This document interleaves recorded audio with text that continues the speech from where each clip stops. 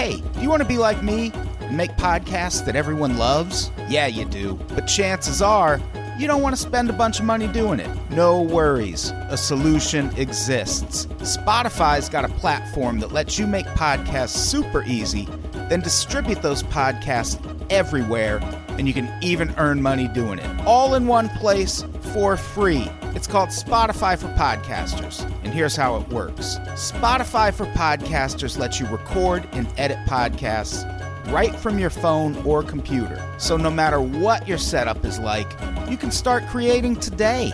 Then you can distribute your podcast to Spotify and everywhere else podcasts are heard. Also, you can earn money in a variety of ways, including ads and podcast subscriptions. I'm speaking from experience when I say that all those additional features like video podcasts, Q&As, polls, those are things you won't find for cheap elsewhere. But with Spotify for Podcasters, it's all totally free, no catch. I highly recommend you give it a try. Download the Spotify for Podcasters app or go to www.spotify.com/podcasters to get started. Thanks. We love you.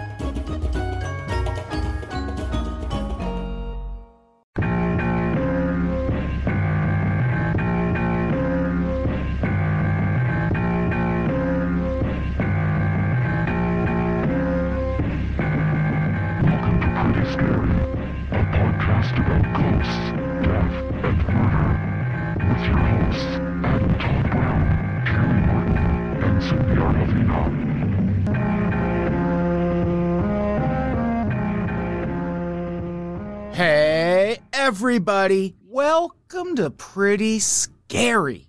Pretty Scary boo. Ooh, put some stank on it this time. Hey, I'm Adam Todd Brown. And I'm Cindy Aravina.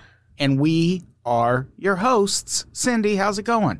It's going pretty good. I got more of a voice this time, ready to talk about the things we talk about best. Ready to talk about some upbeat stuff? Yeah, just some heartwarming family drama. Yeah, the last episode I did with Cindy involved a place that I think a lot of people would love to visit. Mm-hmm. This episode involves a place that most people don't want to visit. Ohio. Yeah. Pretty opposite ends of the spectrum over here. And I'm sorry, Ohio, but you know. I've never been to Ohio. Is it really that bad? Probably not. I've only been to Cleveland, and I didn't mind Cleveland at all. I've been there a couple times, although I did get booed for doing Trump jokes in Cleveland at the House of Blues. And I went to Dayton when I was a child, but as like a field trip kind of thing, and that was cool. But beyond that, I don't think I've been to Ohio that much. I just always hear bad things. Yeah, it seems like one of those places where just a lot of shit goes down. And they really fucked us in the 2004 presidential election, and I'll never forgive them for that. Oh, they weren't so purple then, or? Oh, they were very red. They went for George Bush, but also, we'll get into it another time. If you want to talk about a stolen election, we should talk about 2004, but neither here nor there. We're not talking about that Ohio crime today. We are talking about the Pike County Massacre. Even the name sounds very severe. Pike. Nothing good goes on. And when massacre is in the name, you know it's intense. It's not just like a double homicide or something. This is a whole family getting wiped out. Oof. Essentially. It is nuts. I have read that this is quite possibly the largest and most expensive murder investigation and prosecution in Ohio history. Most expensive? Do we have a running tab on it, or I don't know who's keeping those numbers. I just saw it mentioned that it was the most expensive, which I don't know why. It seems like a pretty cut and dry case. Probably because there's just so many people that they have to examine and try. It's like at least a few different people have to have their own trial on this. Yeah, and just the forensic work when you're talking about the number of bodies that this involves, that's got to be spendy. Let's get into some of the background. Or before we do that, I do wonder how much this story has made its way out in the true crime community, which I host a true crime paranormal podcast, but I also don't think I get to claim to be part of the true crime community because I don't fucking listen to podcasts. I don't know who my peers are. I don't know who my competitors are. I don't know what they're fucking doing. I'm sure there are like 6-episode podcasts about this case by now. Yeah, and if you want to listen to those, also go do that. But we're doing the summary episode for those of you that got a little less time on your hands. Yeah, we're doing the short Hulu documentary version as opposed to the Netflix series version. But also, I don't find a lot of that kind of true crime stuff that interesting, where it's like, well, a murder happened. Now let me tell you about the entire history of this family and their entire background. It's like, man, a lot of us had rough childhoods. I don't really give a shit. Yeah, I hear you on that. It's just like, okay, yeah, people go through shit and not everyone ends up being a murderer. What do you want? Or I've referenced true crime podcasts in the course of researching this where it would just be a person like verbatim reading the courtroom testimony and just like adding some whispery NPR words in between. And it's like, I can just go read that myself. That's a little bit of overkill there. Just link to it in the show notes, you know? Let the people decide if they need that much detail. So we're going to talk about what there is to talk about. This is still an ongoing case. The first trial has not even completely finished yet, and there's another trial to come, but it's a crazy fucking story. So the background on this, on the morning of April 22nd, 2016, a woman named Bobby Jo Manley found the bodies of her ex-brother-in-law, Chris Roden Sr., and his cousin, Gary Roden, inside a trailer that belonged to Chris. After finding those bodies, Manley and a friend checked another nearby trailer and found Clarence Frankie Roden, along with his fiancée, Hannah Gilley, also both shot to death. There were 2 children in that trailer who both survived, but there was a baby in the room who was nursing at the time and was covered in blood. So they shot this woman while she was nursing a baby. And what's crazy is she is one of 2 women in this case who were shot while nursing a baby. Reading that especially is like, because you read like just the number of people that were shot and you're like, why all these other extra people? We'll talk about more just like the motive behind this originally, but just like the people that got pulled into this who we don't know really had anything to do with the drama is astonishing. Yeah, and there's one quote that I didn't put in the notes because the way the article inserted it didn't make a lot of sense, but it kind of implied that the guy who ends up masterminding all this, who we'll get to that, he was kind of worried that if they didn't kill everybody, that family would know that his family was the one who did it and that they would come kill them. This seems like a case of one family. I mean, it is a case of one family almost wiping out an entire family, but I feel like we're going to come to learn that both families probably had some wild shit in their history and in their background. It seemed like the dad in this case was like, if we don't kill them all, they will come kill our kid for killing one of their kids. Because at no point does anyone ever call the police or any authorities throughout the course of this dispute. It's wild. Yeah, we're still in the everyone is finding all these bodies phase of everything jumping off. And yeah, I was reading this just being like, I had to like reread stuff to be like, am I understanding this correctly? Yeah. It makes very little sense. It actually only makes sense if both families are like criminals. Yeah. It's pretty obvious there is a massive mistrust of law enforcement involved in this case, at least on one side. And it seems like these were a couple of families that just handled their own shit. Yeah, it's very Wild West in that regard. They're really acting as if there's not advanced forensic investigation, as if there's not the internet, as if there's not the ability to pull up records of digital messages sent. It's all very like not thinking into the future or how they could get caught. Yeah. And we're not even done talking about all the people who died. Yeah. Just buckle up. Yeah. Bobby Jo Manley's brother, James, later found the bodies of Dana Lynn Roden, their sister and Chris Rhoden's ex-wife, along with her son, Christopher Rhoden Jr., 16, and Hannah Mae Rhoden, 19, at a different location later that day. Christopher Rhoden Jr. His name is going to be important later.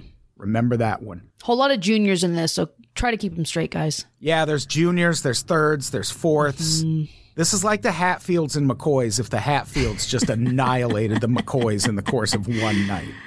Oh, God. Later that day, another cousin, Donald Stone, found the body of Kenneth Rhoden, Chris Sr.'s brother, dead inside his trailer about 15 minutes away. So in all, 8 people were found murdered. Just to recap, Christopher Rhoden Sr., 40, Clarence Frankie Rhoden, 20, Dana Lynn Rhoden, 37, Gary Rhoden, 38, Hannah Mae Rhoden, 19, Hannah Gilley, 20, Kenneth Rhoden, 44, and Christopher Rhoden Jr., 16. I just realized not only are 2 of the women who were killed in this case, not only were they both nursing at the time, they're both fucking named Hannah. Yeah. One with the H, one without. That is such a weird and mostly meaningless coincidence, but still weird. Also weird that all of the people, 7 out of the 8 people found dead were Rhodens. Only one was a non-Rhoden Gilley.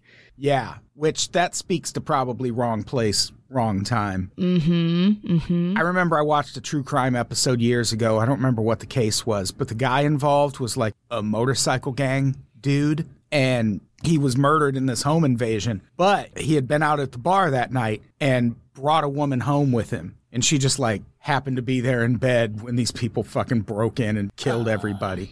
What a fucking tough break. Yeah. Just go home for some boning and get shot by a gang of marauders. Sucks. Awful. Yeah.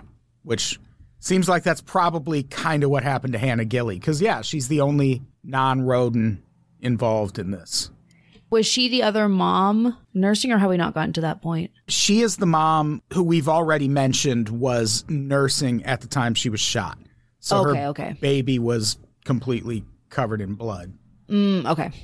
But there's another very weirdly similar story coming later. So the case went unsolved for a few years after that. At one point in 2016, authorities announced the discovery of illegal marijuana growing operations near the scene of the murders, which led some people to speculate that there were drug connections to the murders, but nothing ever came of that.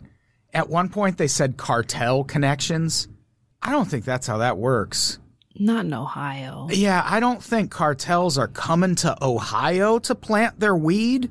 That seems like such a not cost-effective strategy. I think more they would be bringing it in to the country. Yeah. So, shockingly, that did not work out. There were no cartel connections.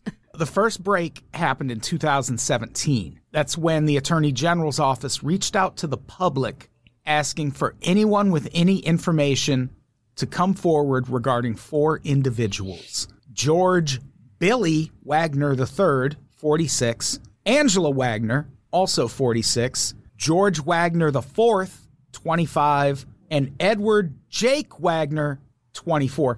Why does Edward need a nickname too? He's not even a George. None of their nicknames make sense. George, Billy, Clarence, Frankie, Edward, Jake. I'm just like, what's the logic? I get calling George Billy if there's another George in the house. But why can't we just call Edward Edward? Why do we call him Jake? Or Eddie.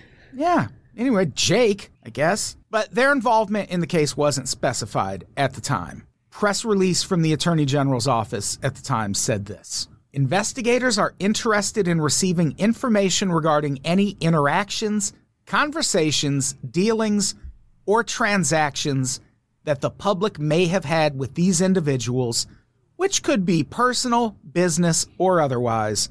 Specifically, information could include, but is not limited to, information regarding vehicles, firearms, and ammunition. That happened in June 2017. So they were clearly saying, hey, did anyone sell any of these people anything recently? Like, they're fishing, but obviously they know something. And that happened in June 2017. In November 2018, All 4 Wagners were arrested and charged with planning and carrying out the Roden family murders. And at the time of the arrest, police didn't say a whole lot about a motive, but a local outlet at the time reported on the connections between the 2 families and said they were longtime friends, and that Edward Jake Wagner was the ex-boyfriend of Hannah Roden, one of the 8 who was killed, and the father of one of her children, 2-year-old Sophia, who was not present at the time of the murders, and that the 2 were embroiled in a custody dispute when the Rodens were killed. And sure enough, it comes to pass that this custody dispute was the reason 8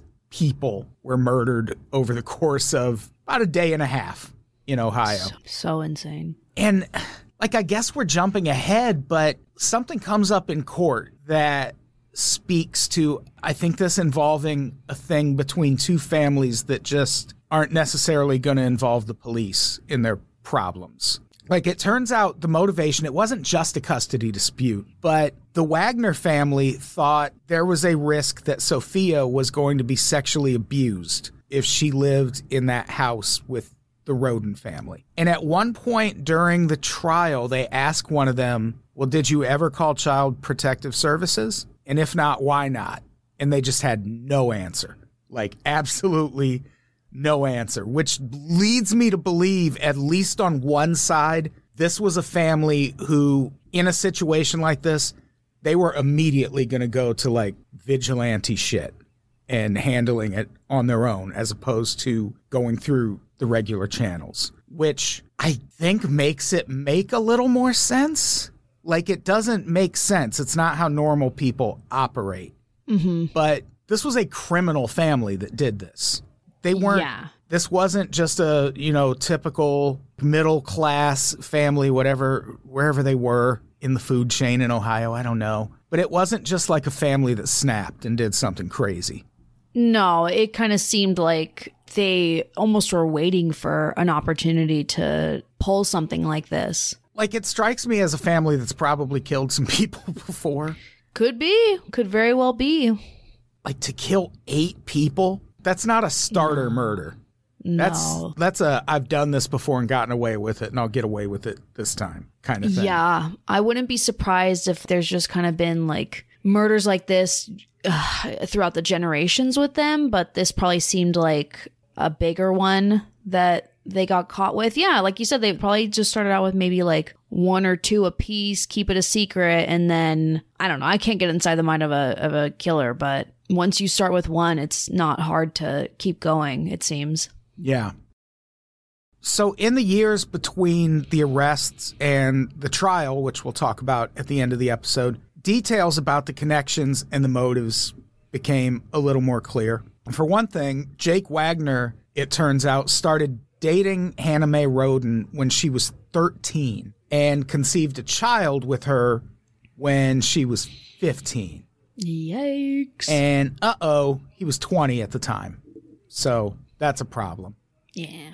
And a custody dispute breaks out. Hannah refused to sign papers to share custody with Wagner. And in a Facebook message, she said, quote, "They will have to kill me first." And it came out in court that Angela Wagner, the mother, actually had somehow hacked into Hannah Mae Roden's Facebook account and had seen that message. So she took that back to the family and was like, well, I guess we're going to have to kill her? I don't know. The mom is insane.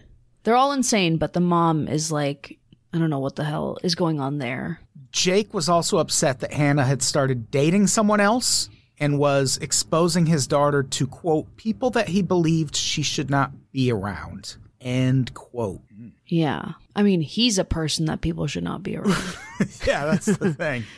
It's a no-win situation for that kid. According to Angela Canepa, a special prosecutor in the case who was speaking to the New York Times, she said the Wagner family spent months plotting to kill Hannah Mae Roden and members of her family. They bought ammunition, magazines, clips, a cell phone jammer, and parts for building silencers. So they fucking killed people before.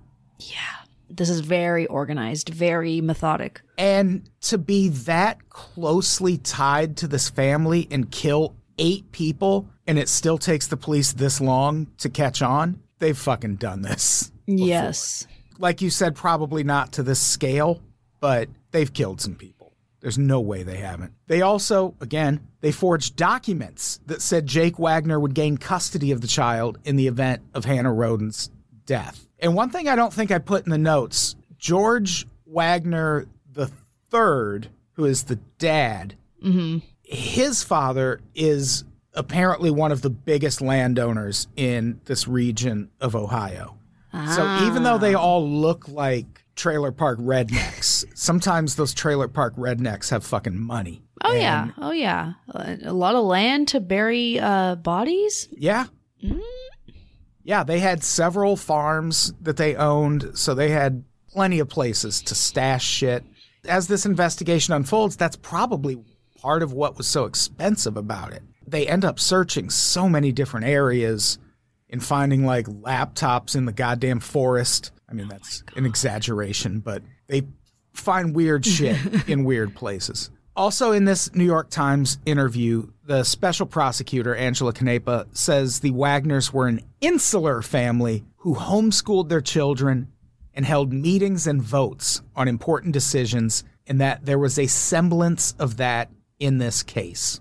And yeah, between April 21st and 22nd, 2016, all 8 victims were shot in the head, some while they were sleeping. After the killings, investigators found shell casings at the Wagner residence that matched shell casings found at some of the crime scenes, as well as receipts and video evidence of the Wagners buying shoes that matched tread marks left in blood at one of the crime scenes. In April 2021, Jake Wagner pleaded guilty to 8 counts of aggravated murder, but also only confessed to personally causing 5 of the 8 deaths. As part of a plea deal, prosecutors agreed not to pursue the death penalty and recommended instead that he serve 8 life sentences without the possibility of parole. In exchange, he agreed to testify against his parents and brother. I don't know if I will ever understand that desire to avoid the death penalty in exchange for dying in prison. I think I'd rather just take the death penalty. Right, but like this person's brain is fucked. Like they don't Yeah.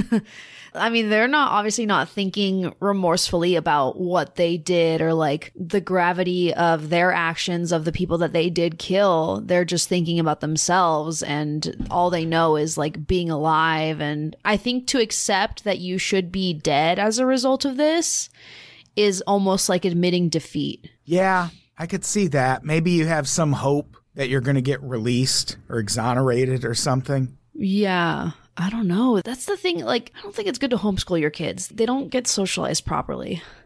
No, these kids definitely seem like they did not.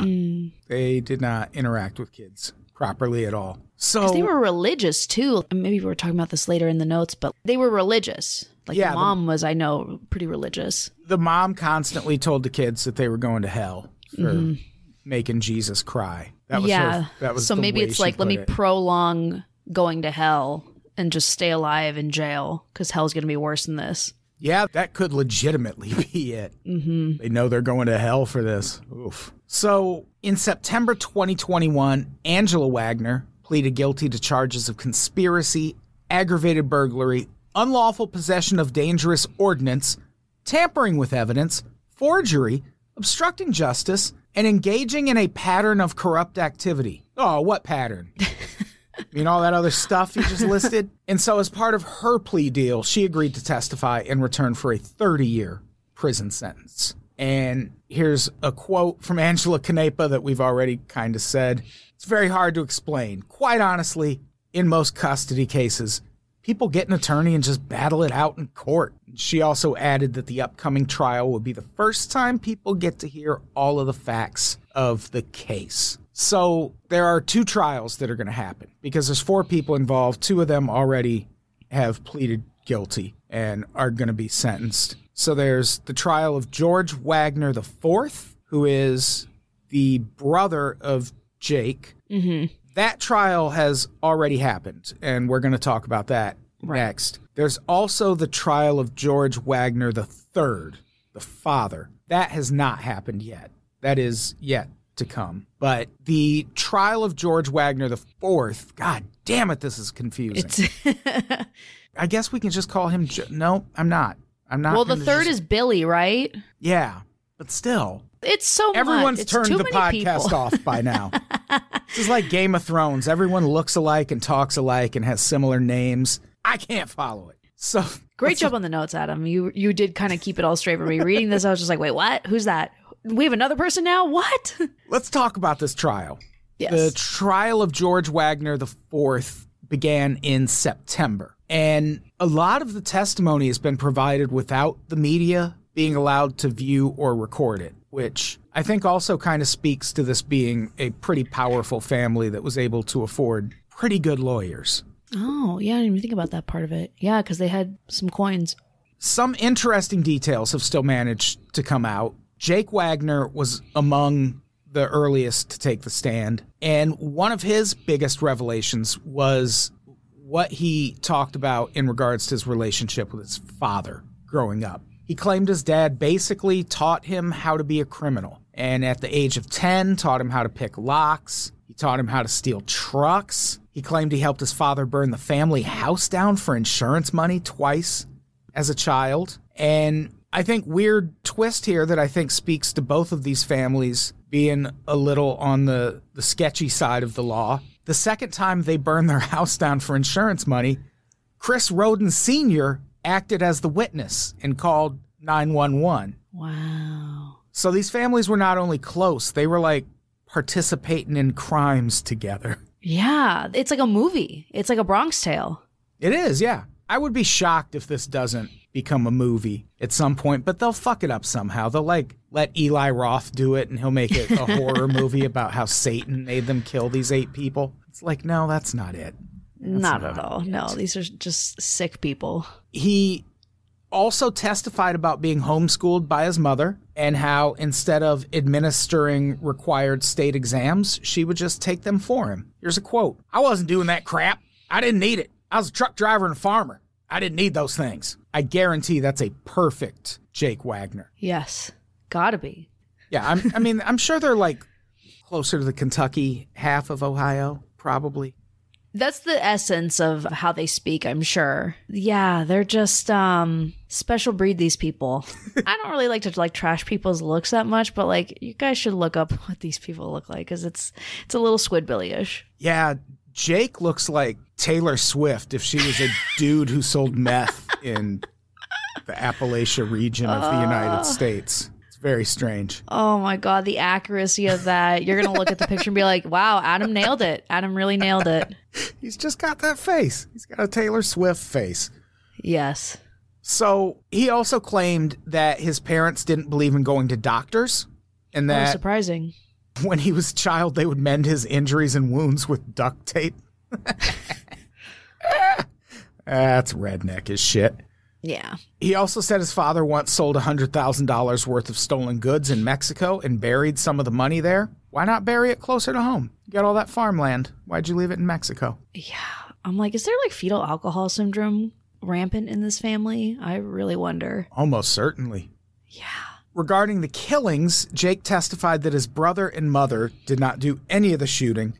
On the way to the crime scene, he claimed his dad pulled the car over and confirmed that Jake really wanted to go through with it, and he said he did. And while he did testify that his brother didn't shoot anyone, he also added that it was only because his brother froze when it was his time to shoot someone. He was supposed to shoot Chris Roden Sr. and couldn't go through with it. Jake, again, claimed he was afraid his daughter would be subjected to sexual abuse if she lived with her mom and decided Hannah Roden had to die. He said he crept into Hannah's room, and when he did, she woke up and looked him in the face. That's when he shot her in the head. He then repositioned her body so her 5-day-old baby could continue nursing. So Hannah Mae Roden was also nursing a very freshly newborn baby. Brand new baby.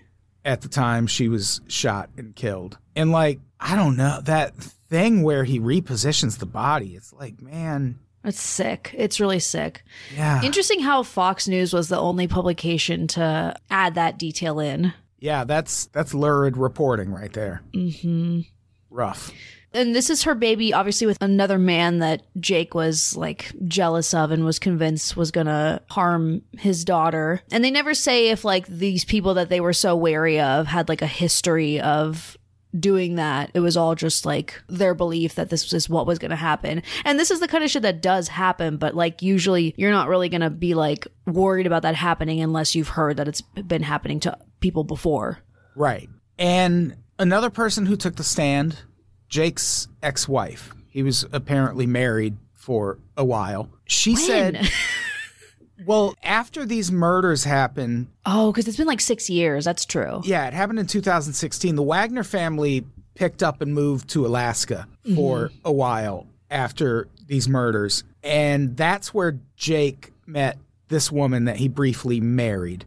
Okay. She was there for a year getting her GED, because you know how you can only get a GED in Alaska. And she said Jake told her that he and his family moved to Alaska because he was under suspicion of murder because of the Roden family killings. And it's like, dude, you're still in the United States. That's not how that works. Like you need to cross the border into Canada if you're fleeing prosecution.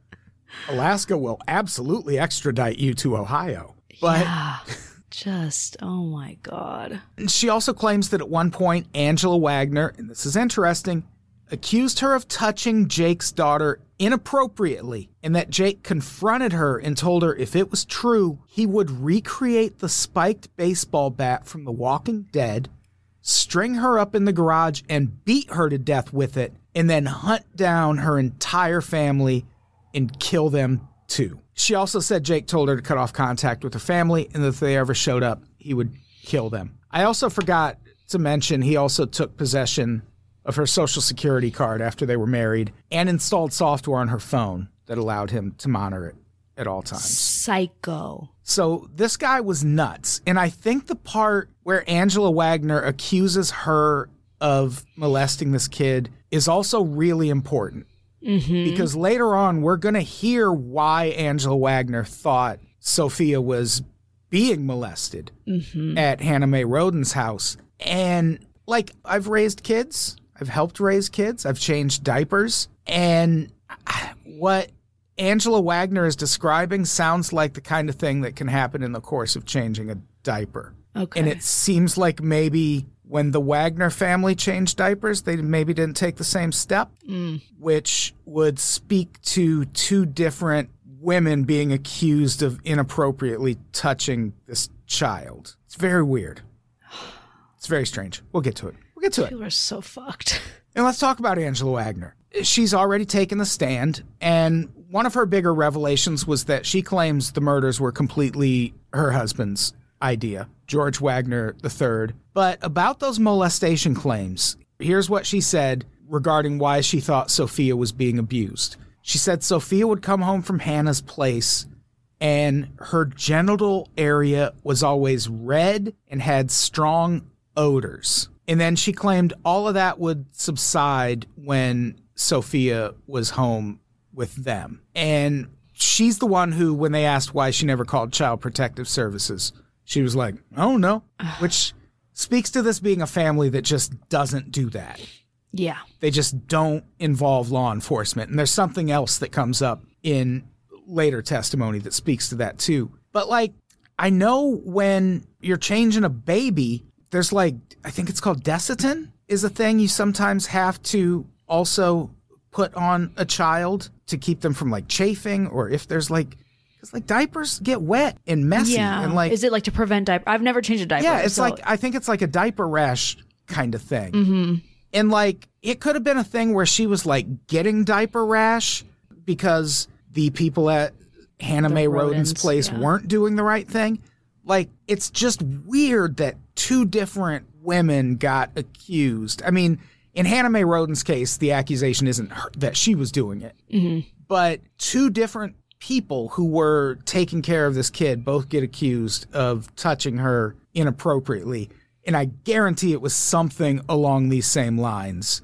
I mean, you don't know that for sure. But if so, I think that probably speaks more to like differences in how you take care of the child as opposed to actual molestation. But I don't know. Either way, fucking call the authorities if you think that's happening. You don't sign off on the murder of 8 fucking people. Jeez. It's like, if you don't want your kid to end up in the system, maybe think about the other actions you're trying to take. Yeah. And so then George Wagner IV testified in his own defense because his first trial is his trial. And despite not pulling the trigger, he's still charged with murder on account of helping to plan it and cover it up. And he, just like Jake, testified about his father teaching him all the ways of a criminal as a child, but also added that his mother was a taskmaster who constantly told him he was going to hell for making Jesus cry. He also described his brother Jake as rude and arrogant and with no filters. Thinks he's better than everyone else, is a quote from The Stand. He also, and this is the part that I also think speaks to this just being a family that is never going to call the authorities. He said after his homeschooling was done, his father prevented him from entering his career path of choice, which was game warden. And the reason his dad didn't want him to do that is because he didn't want anyone in the family wearing a badge. And he felt like all law enforcement is crooked. And this reminds me of that thing where Republicans will be like, abolish the FBI. And I'm like, yeah, I agree, but probably not for the same reasons you do. Yeah. Yes.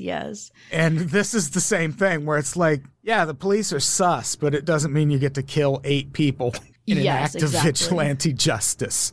Like, that's not how it fucking works, pal. And on the stand, he actually threw a kind of a monkey wrench into things and said he actually had no knowledge of his family's involvement in the murders. When asked if they discussed the plan with him in advance, he claimed they did not. This is a quote. "I never would have believed my family would be capable of doing something of this magnitude. Theft is one thing. Murder is an entirely different thing." When asked what he would have done if he did know about it, he said, "I never would have let it happen. One way or another, I would not have let it happen." Do we believe him? No, because they voted on everything. They're all like enmeshed with each other. I don't believe this guy. And apparently under cross-examination, the prosecution played a recording because at one point the authorities had their suspicions that this family did it. And they started surveilling them. And the prosecution played a recording after he said he had no involvement and didn't know of any of the planning, where he was like, "We got to cut the head off the snake to kill it." Jeez. And he's just like ranting about having to murder these people. So this guy's going to prison, even though he chickened out and didn't kill it. I don't know if I want to say chickened out is the way. Come on, pussy. Why didn't you kill that guy? It's good that he didn't. So near the end of the trial, text messages were entered into evidence that showed the custody dispute actually started before Sophia was even born. This is a actual text that Jake sent to Hannah. "I done told you she's living with me now. You can live with us or not. That's your choice." And Hannah replied and told Jake it would be a big mistake to try and take Sophia away, to which Jake replied, "Hannah, I'm telling you right now, make a choice. Make it now. If you do this, it's over, and I'll take Sophie, and if I have to, by force." Ugh. What's interesting here, though, there's all that talk about molestation. In one text exchange, Jake specifically says he doesn't want Sophia living under the same roof as Hannah's brother, Chris Jr. This is a quote. "I'm not living there with your brother. Sophia ain't living there with your brother.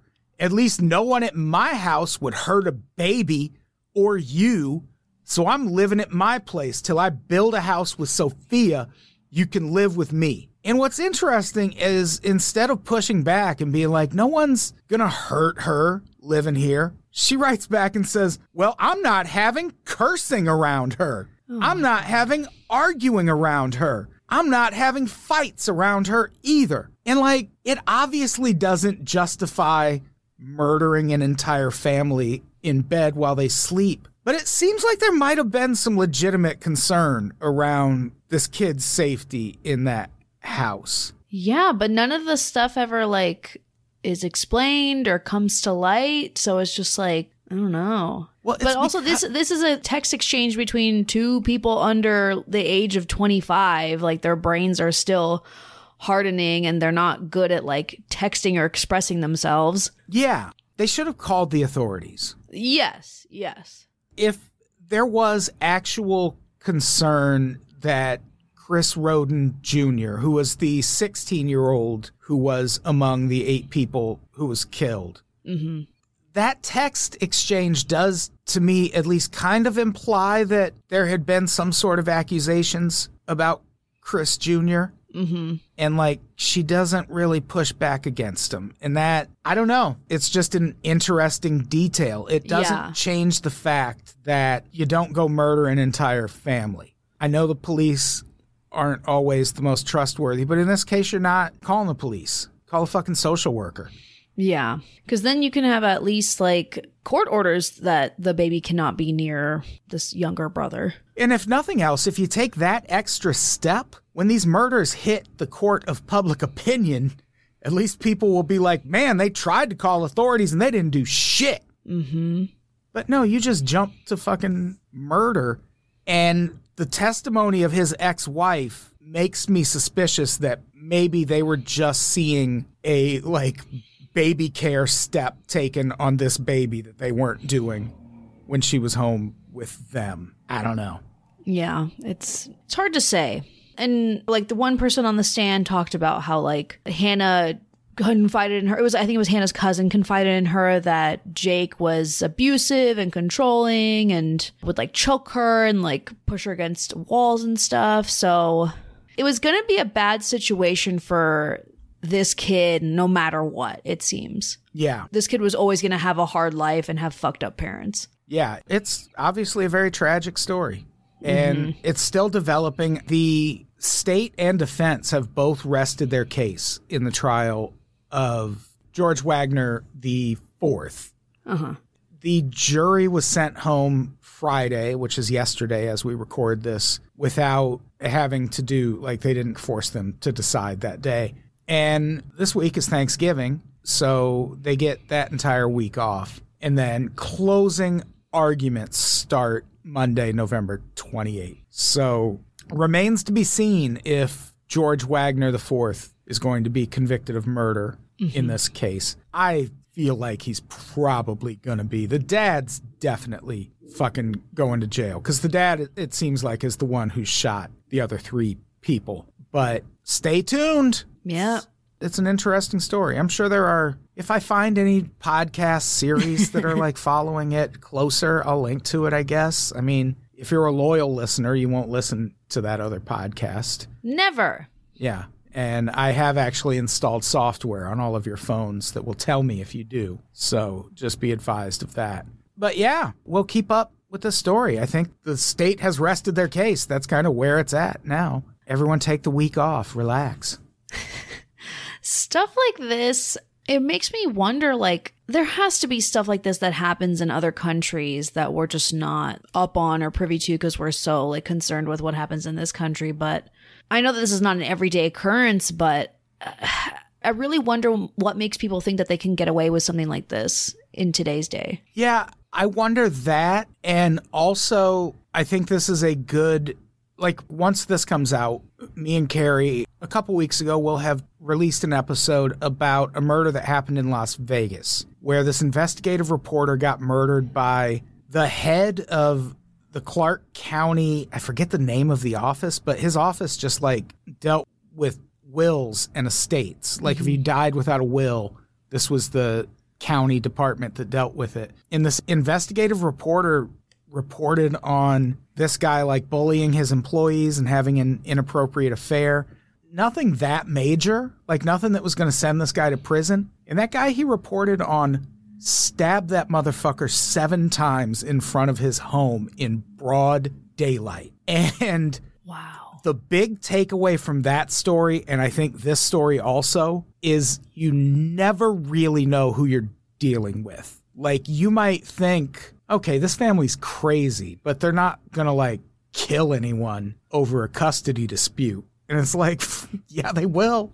That like, one will. If they're giving you those indications that they might, they probably will. And in that Las Vegas case, that guy didn't really have anything in his background that would have spoke to him being a murderer. And the stuff that reporter reported on wasn't that inflammatory. So you wouldn't immediately go to, oh, well, of all the shit this guy's covered, it's going to be that guy who would have killed him. But they still did. There was something about that guy where they were like, I bet he did it. I bet he's the one who did it. Like his colleagues were like, I bet it's that fucking low-level county supervisor guy. Yeah. Which there had to just be something about him that when people talked to him, they were like, ooh, you're going to murder someone someday, aren't you? And like, don't discount that. Like if you meet someone and you get that feeling in your gut where you're like, God, I think this person might be crazy enough to kill somebody someday. Fucking don't deal with them. Don't be friends. Yeah.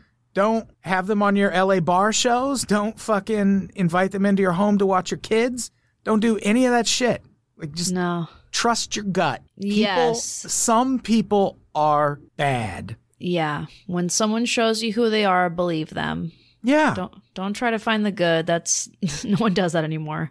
No. Yeah, just trust your gut in situations like that. It will serve you well. If you get a bad feeling about a person, it's probably because they're bad. Yeah. Don't let them talk you out of it. Just fucking run. Just run. And yeah, I don't know. I know we'll find out more about this. I am interested to find out more about the family that was killed, the Roden family. Yeah. Because it's a pretty large family. It's a big family, and there is a lot of suggestion that Chris Roden Sr. and George Wagner III were like working together on criminal shit. Which I think would also speak to George Wagner III's fear that if they just like killed her, that the rest of the family would know they were the ones who did it and they would come kill their kid. Wild. Fucking wild, Ohio. Goddamn. Jeez, guys. But I think that's our episode for now. I mean, if anything really interesting comes out, we'll do a follow-up. But otherwise, just, keep tabs on it. It's all public information. You can go Google it. We'll link to the articles we used for this, which are a lot of local news outlets and things of the like. But the New York Times did a pretty lengthy write-up about this also. We'll link to all that. It's a crazy story. Very sad. Yeah. I really feel for the kids that, the intention was to help them and get them out of a bad situation. But now, there's 2 motherless kids and they're just wards of the system now as a result of this. Yeah. Yeah. If you're worried about the well-being of a child, certainly don't send them into the American foster system or wherever this kid is going. It's rough. That's not the move. So I think that's it. Yeah. Cindy, thank you so much. I'm glad you're feeling better. Oh, me too. Me too. For plugs, I want to plug my Substack, adamtoddbrown.substack.com. You can subscribe to my newsletter there called In Broad Daylight. And right now, everything's for free, but there will be a paywall eventually. I mean, you can give me money now if you want, but go read my writings, please. Yeah. He's a good writer, guys. Yeah, I started my whole career as a writer at crack.com. I've been doing this shit for 15 years. The first thing I got paid to write was 2007. Wow. On Thanksgiving. So I am fast approaching my 15th year in comedy writing. So trust me, my Substack is good. Go sign up for it. Or just go read it right now. You don't even have to sign up. And also at Adam Todd Brown on Instagram. That's Todd with 1D. I've been trying to use Instagram more. My biggest following is on Twitter. I'm verified on Twitter, but I can't do it anymore. Twitter is doing its thing right now. Who knows where it'll be when this episode comes out. Yeah, people are going to have to follow me somewhere else. Substack or Instagram, please. I'm not using TikTok either. I'm not trying to get thrown in a Chinese labor camp. You kidding me? Cindy, what do you got to plug? You can just follow me at Cindy Aravina Jr. on all social media platforms if you haven't already. I have a show in LA called Kiddie Pool. We don't have a venue for it currently, but I'm sure that we will find something in 2023, so just stay tuned on that. But yeah, just follow me, listen to all my episodes of Pretty Scary, and just, I don't know, hopefully other good shit will come for me. Putting it out there. We don't know. Yeah. Are we fucking mind readers? Fortune tellers? We don't know what Cindy's going to be up to in the next few months. Fuck you! Yeah. But also, we love you. Also, thank you for listening so much. Yeah. And don't forget, you can get bonus episodes on patreon.com/unpops, unpopsnetwork.supercast.tech, or right in your Spotify app. You can get bonus episodes and me and Carrie. Me and you got to do some episodes too, but me and Carrie have a spin-off show called Light Anomaly, which is a Ghost Adventures rewatch podcast. Ooh. And there are about 26 seasons of Ghost Adventures, and we're watching them in chronological order. So there is room to join that party. Me and Cindy will do some Ghost Adventures episodes soon. I've never even done a first watch of any of them, so that could be very fun. Oh, Ghost Adventures is the premier ghost hunting show on television, provided you like your ghost hunting shows hosted by the ghost hunting equivalent of Dane Cook, basically. Oh, well, that's fine. That's fine. Whatever. Current Dane Cook or when I was 13 years old Dane Cook? 13, yeah. Okay. Yeah, older Dane Cook. Yeah, Best Dane Cook, yes. Yeah, good Dane Cook. Those first couple Dane Cook albums are so good. They changed my whole life, guys. They did. I'm not ashamed to say they did. So let's get the fuck out of here. Cindy. Get out of here. Say goodbye. Goodbye. And have a happy holidays. Goodbye, everybody. We love you. Enjoy all that fucking turkey. Yeah. You know, I actually don't like turkey that much. A lot of people don't like turkey.